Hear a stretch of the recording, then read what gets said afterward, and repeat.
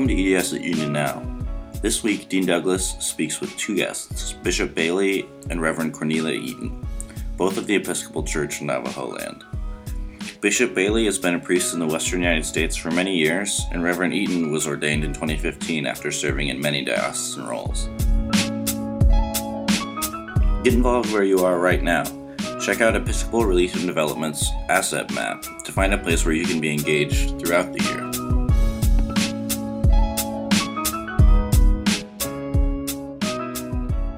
Good afternoon. I am Kelly Brown Douglas, Dean of the Episcopal Divinity School at Union Theological Seminary in New York City. I thank you once again for joining us in our series of conversations on being church in the time of COVID-19. Today, I am privileged to have joining me two faith leaders, both of whom serve in the Episcopal Diocese of Navajo Land. With me today is Bishop David Bailey and Reverend Canon Cornelia Eaton, who is also a member of the Navajo Nation. Welcome, and thank both of you for taking the time to join me in this important conversation. Thanks for having us. Thank you. I want to jump right in because there's so much to talk about. Here's what we know.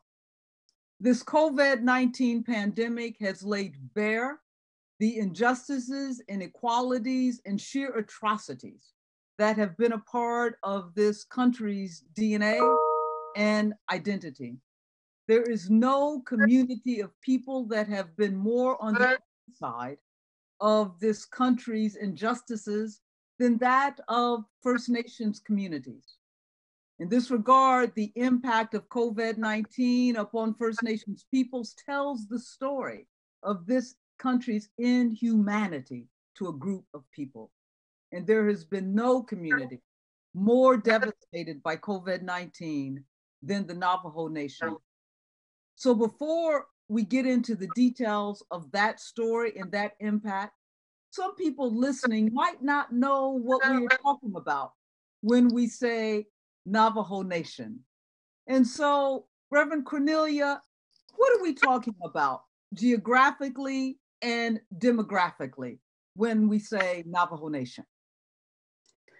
Yeah, the Navajo Nation is part of 3 states. It's part of New Mexico, Arizona, and Utah.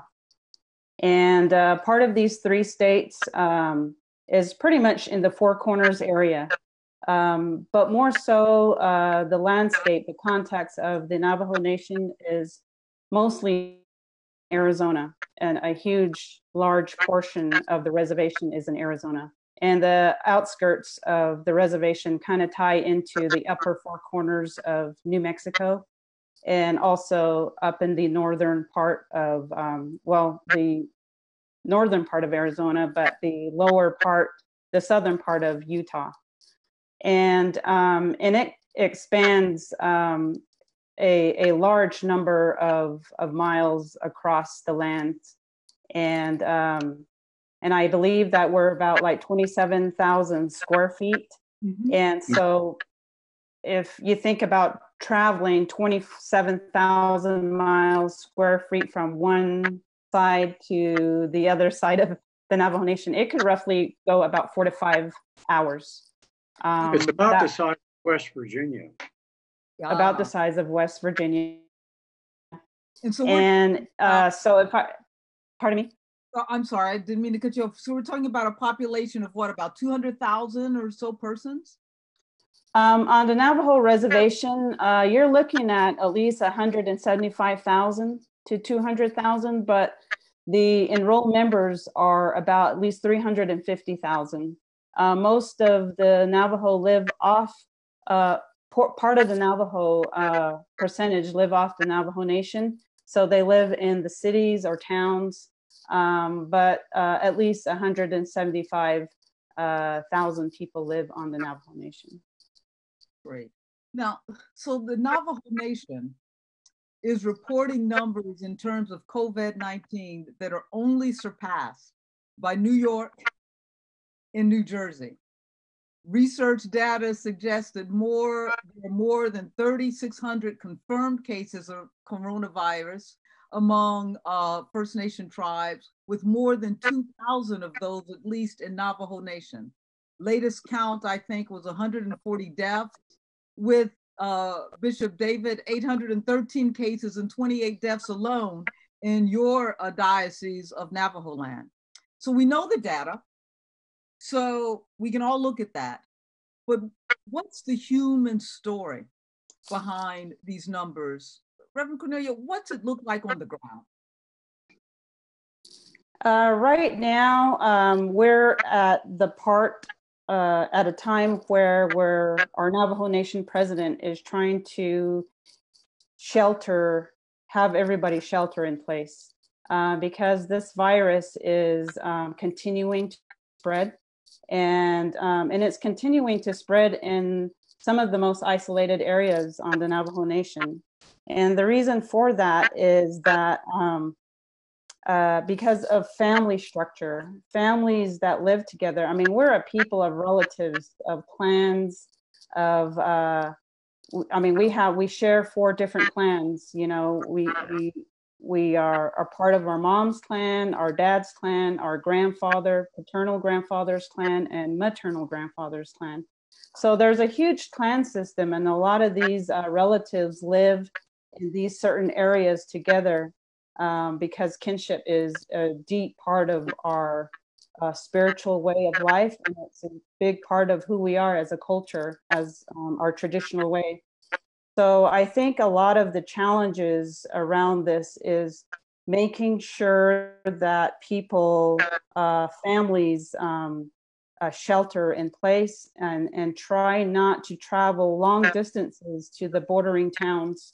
And so a lot of the grounds right now is trying to get people to stay home. And so that's why a lot of the food resources that are coming in are distributed into the chapter houses, which is, when I mean chapter houses, those are the local government structures in the Navajo Nation. The Navajo Nation is made of the direction under the Navajo Nation and the Navajo Nation president and the Navajo Nation Council. Out of that, there's a spread like a tree. The tree spreads out into these areas that are made up of chapters. And there are about 110 chapters on the Navajo Indian Reservation. And this is spread out throughout. So a lot of the distributions are going to these areas. And so that's what the grounds look like right now, as local communities are trying to help local people, and a lot of support coming in from the outside, trying to help us to look at ways to, as the saying goes, to level out to the virus spread. So to flatten the curve. Flatten the curve is the right word. Yeah. I want to thank you. I want to follow up a little bit with that. With Bishop David, we hear a lot about the comorbid health conditions that have made certain communities more susceptible to the virus, be it heart disease, high blood pressure, diabetes, etc. But what is not as often spoke about are the comorbid social conditions, the conditions into which people are forced by no choice of their own to live. And there's no community of people more than the Navajo Nation that have been forced and relegated to comorbid living conditions. Can you, Bishop David, speak to those a little bit? There are several factors here that we need to be aware of. One, going back, Cornelia was talking about particularly our church and others trying to make sure that those who are isolated are being fed. There are only 13 grocery stores on the entire Navajo Reservation, which is the size of West Virginia. there are a number of convenience stores, like 7-Eleven and gas station, grocery store kinds of things that have primarily processed foods. But quality foods such as fresh vegetables, fresh meat, those kinds of things are not readily available on the reservation. That's a bottom line, which is causing a lot of our folk to have to drive. As an example, our people in Utah have to drive 40 miles round trip to the closest grocery store. Okay. We have conditions where over a third of our reservation has no electricity. Right. We have roughly 40% of our reservation has no running water.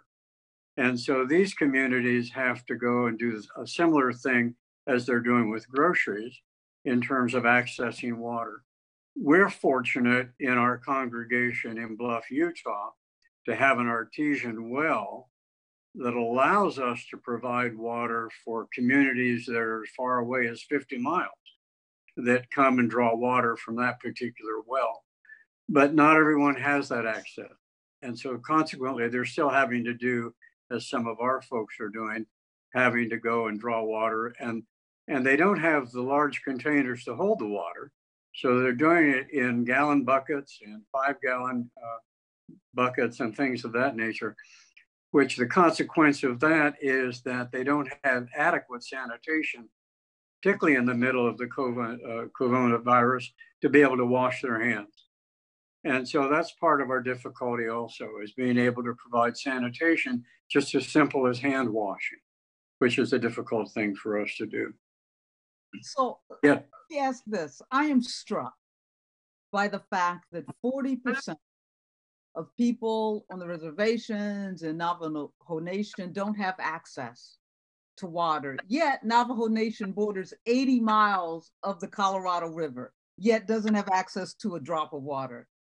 Moreover, I'm struck that a third of people in Navajo Nation don't have access to electricity.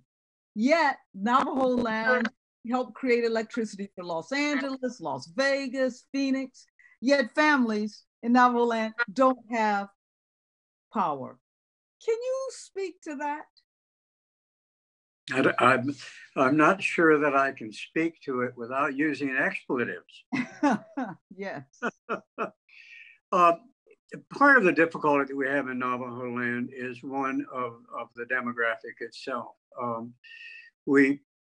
The landscape, if you will, the geography does not lend itself to adequate electricity without huge expense and or adequate water without huge expense. As an example, I've been bishop for 10 years, and I have been working on trying to replace the well at our congregation at Montezuma Creek at St. John. And the least amount of money that it'll cost us is over $95,000 to be able to drill a well deep enough to provide safe water. And so what we're now having to look at is, can we put a cistern in and haul water from our cistern, from our artesian well, to be able to fill that, so that congregation, which has a 30-mile round trip for water, can have water at least for 3 or 4 weeks, and then we refill it. But again, it's the geography, which part of what leads to that. And it's money. It's not having the adequate resources for the Navajo Nation. I don't know whether you've seen recently the articles about money that was acquired for indigenous peoples that have never gotten to the indigenous people. That's right. So that's part of a continuing problem that we have, is being able to provide the nation and other indigenous communities with the resources, and I'm talking about financial resources, to be able to do the things that they need to do. This is not a new problem. Yeah. I wish I could say it was just around the pandemic. And that's why I sort of laughingly said I don't think I can speak to it without expletives, because it goes back a long way. That's right. It's the pandemic has exacerbated the problem. And the irony is, while you talk about not having the resources and the land, et cetera, yet the country, the nation, has used the resources and the land of indigenous peoples for its own privileges and to feed itself. And yet here we find the Navajo Nation and others without their own resources and access to their own land and resources. And so there's just an atrocious and horrifying irony, which leads me, and Reverend Cornelia, I want to ask this question. So when you hear, for instance, that states are opening up that around Navajo land, like Utah, Arizona, and New Mexico, and they all overlap with Navajo Nation, and yet, once again, they're opening up without respect for the crisis and how it is evolving and growing in Navajo Nation. When you hear these states opening up, what are your thoughts? Thoughts are, obviously anxieties could settle in, and uncertainty, and not knowing that this country has not gotten a handle of the COVID virus as of yet, and I just feel like it's a lack of responsibility on the part of those who want this open states to happen. I think sometimes the lack of understanding, the lack of vulnerability, understanding the vulnerabilities of people that are in this country, and especially in our area, that we're very vulnerable people. Our bodies, our systems are made different than the way a lot of the other folks were created. I mean, I think that indigenous peoples were created in such a vulnerable and a beautiful way, because I think that our bodies are made to live off the land. Our inner resources, our sustenance, is to live off the land, and livestock is our own way of raising up our animals. And so everything that we have, like even the plants, everything is organic. And a lot of that is, we're moving away from that.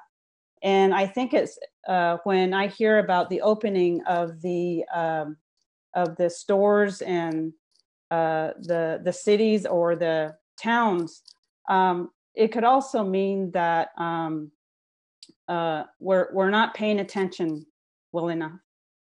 I think Creator says to us that we have to pay attention and we have to listen, and that listening, I think, is not happening. We're not listening well to each other, and so those are the concerns that happens. I mean, our indigenous peoples are now accustomed to this way of life now, internet, this fast world that is just moving all the time. And next thing you know, it's one thing after another. And we're moving into that way of life. But sometimes we're also moving away from our culture and our traditions and our spirituality. And I think that we have to remember that our people have struggled for a very long period of time, for over about 500 years now. And we've struggled. We're up against violence. We're up against racism, up against oppression, up against sufferings, even health concerns, even as of today. Many of the people struggle with their immune system. And part of that has to do with the country's, one of the things that I can say is that uranium mines on the Navajo Nation have not been cleaned up. And this was a time when I believe in the World War, that when the atomic bomb was being made, our ancestors were digging these mines, and so half of the time they weren't told about them, And so still today, some of that affects the health of many peoples because it's in the air. You know, we breathe it in and it causes all these health issues that our people are up against right now. Even just as Bishop David Bailey had mentioned about our food supplies, our health concerns is around mostly foods that aren't healthy. We have mostly gas stations on the reservation, and it's a lack of resources that we continue to have up to this day.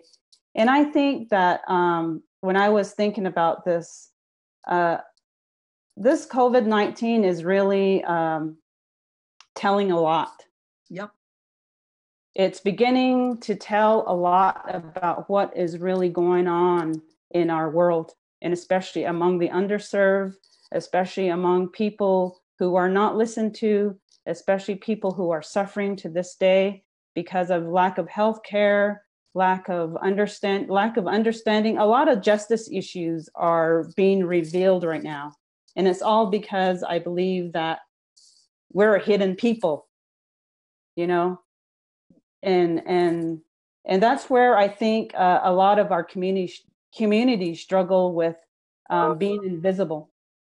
Yeah, I so well said. And I think when you talk about listening, and as states open up, and as people clamor for their privileges, they are discounting the lives of others, and not listening to those who are most vulnerable, not simply listening to their voices, but listening to their realities, right? And not listening and caring for the most vulnerable, so that the vulnerable now are becoming disposable.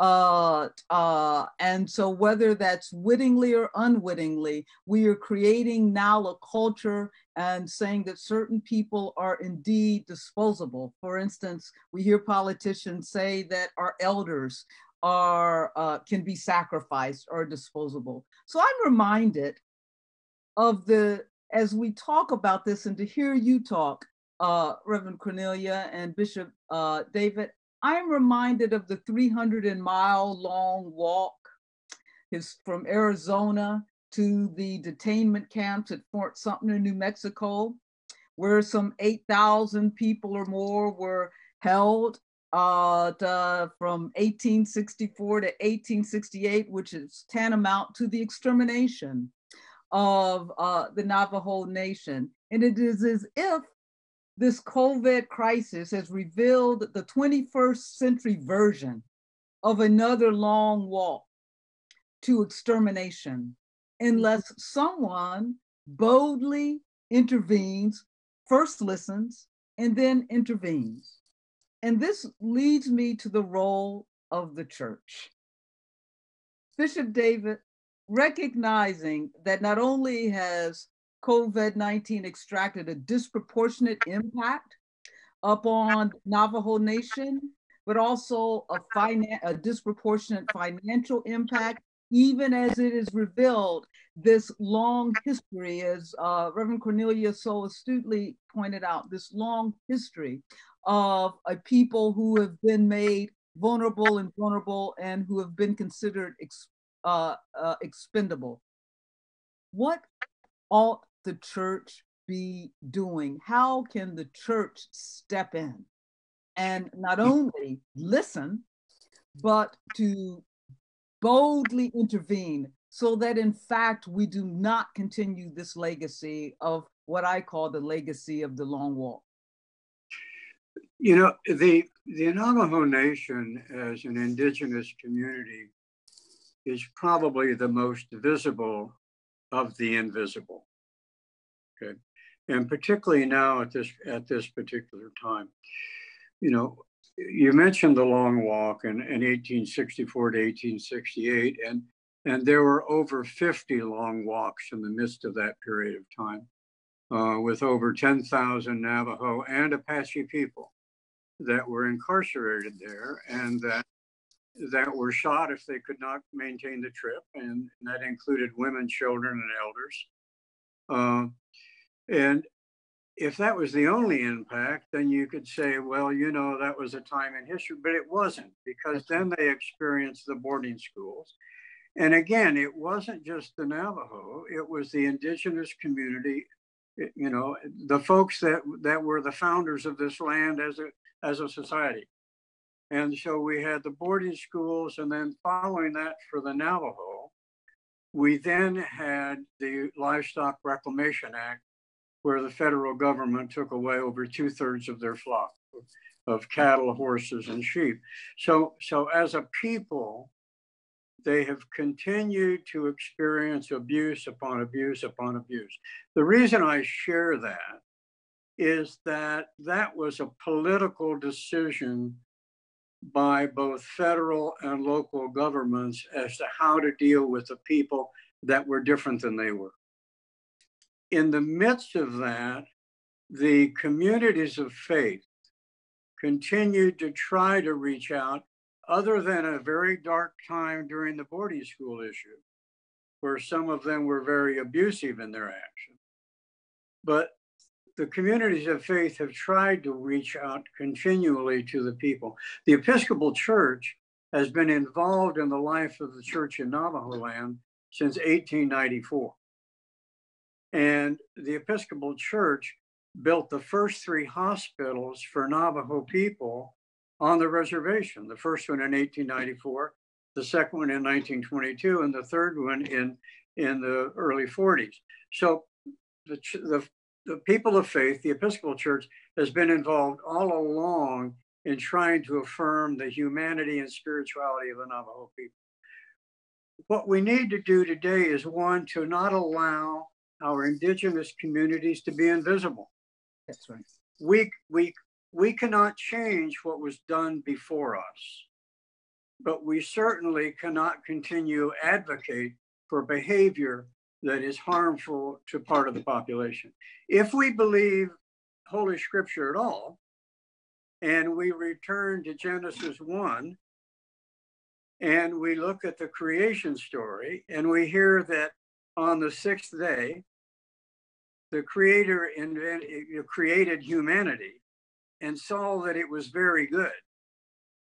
And I'm not hearing the Creator say he invented Anglos or he invented Asians. I'm not hearing that. I'm hearing that he invented all of humanity. And if we are a people of faith, we have a responsibility to respond to that creation. And we have a responsibility to a people that have been deprived and abused and put over.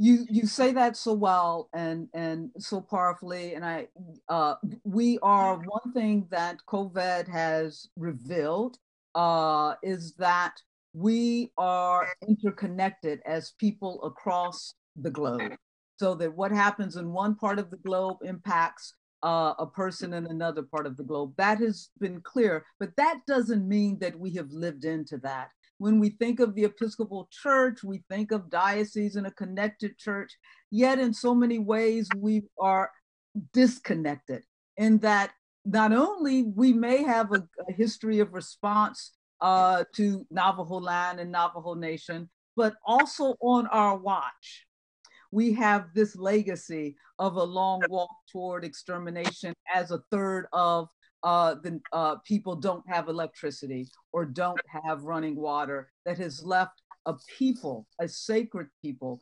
so much more susceptible to an exterminating virus like COVID. And so it's a challenge for the church to be church. And so I want to end with this, as we are up against, there's so much that we could talk about, as we are up against our time. I want to ask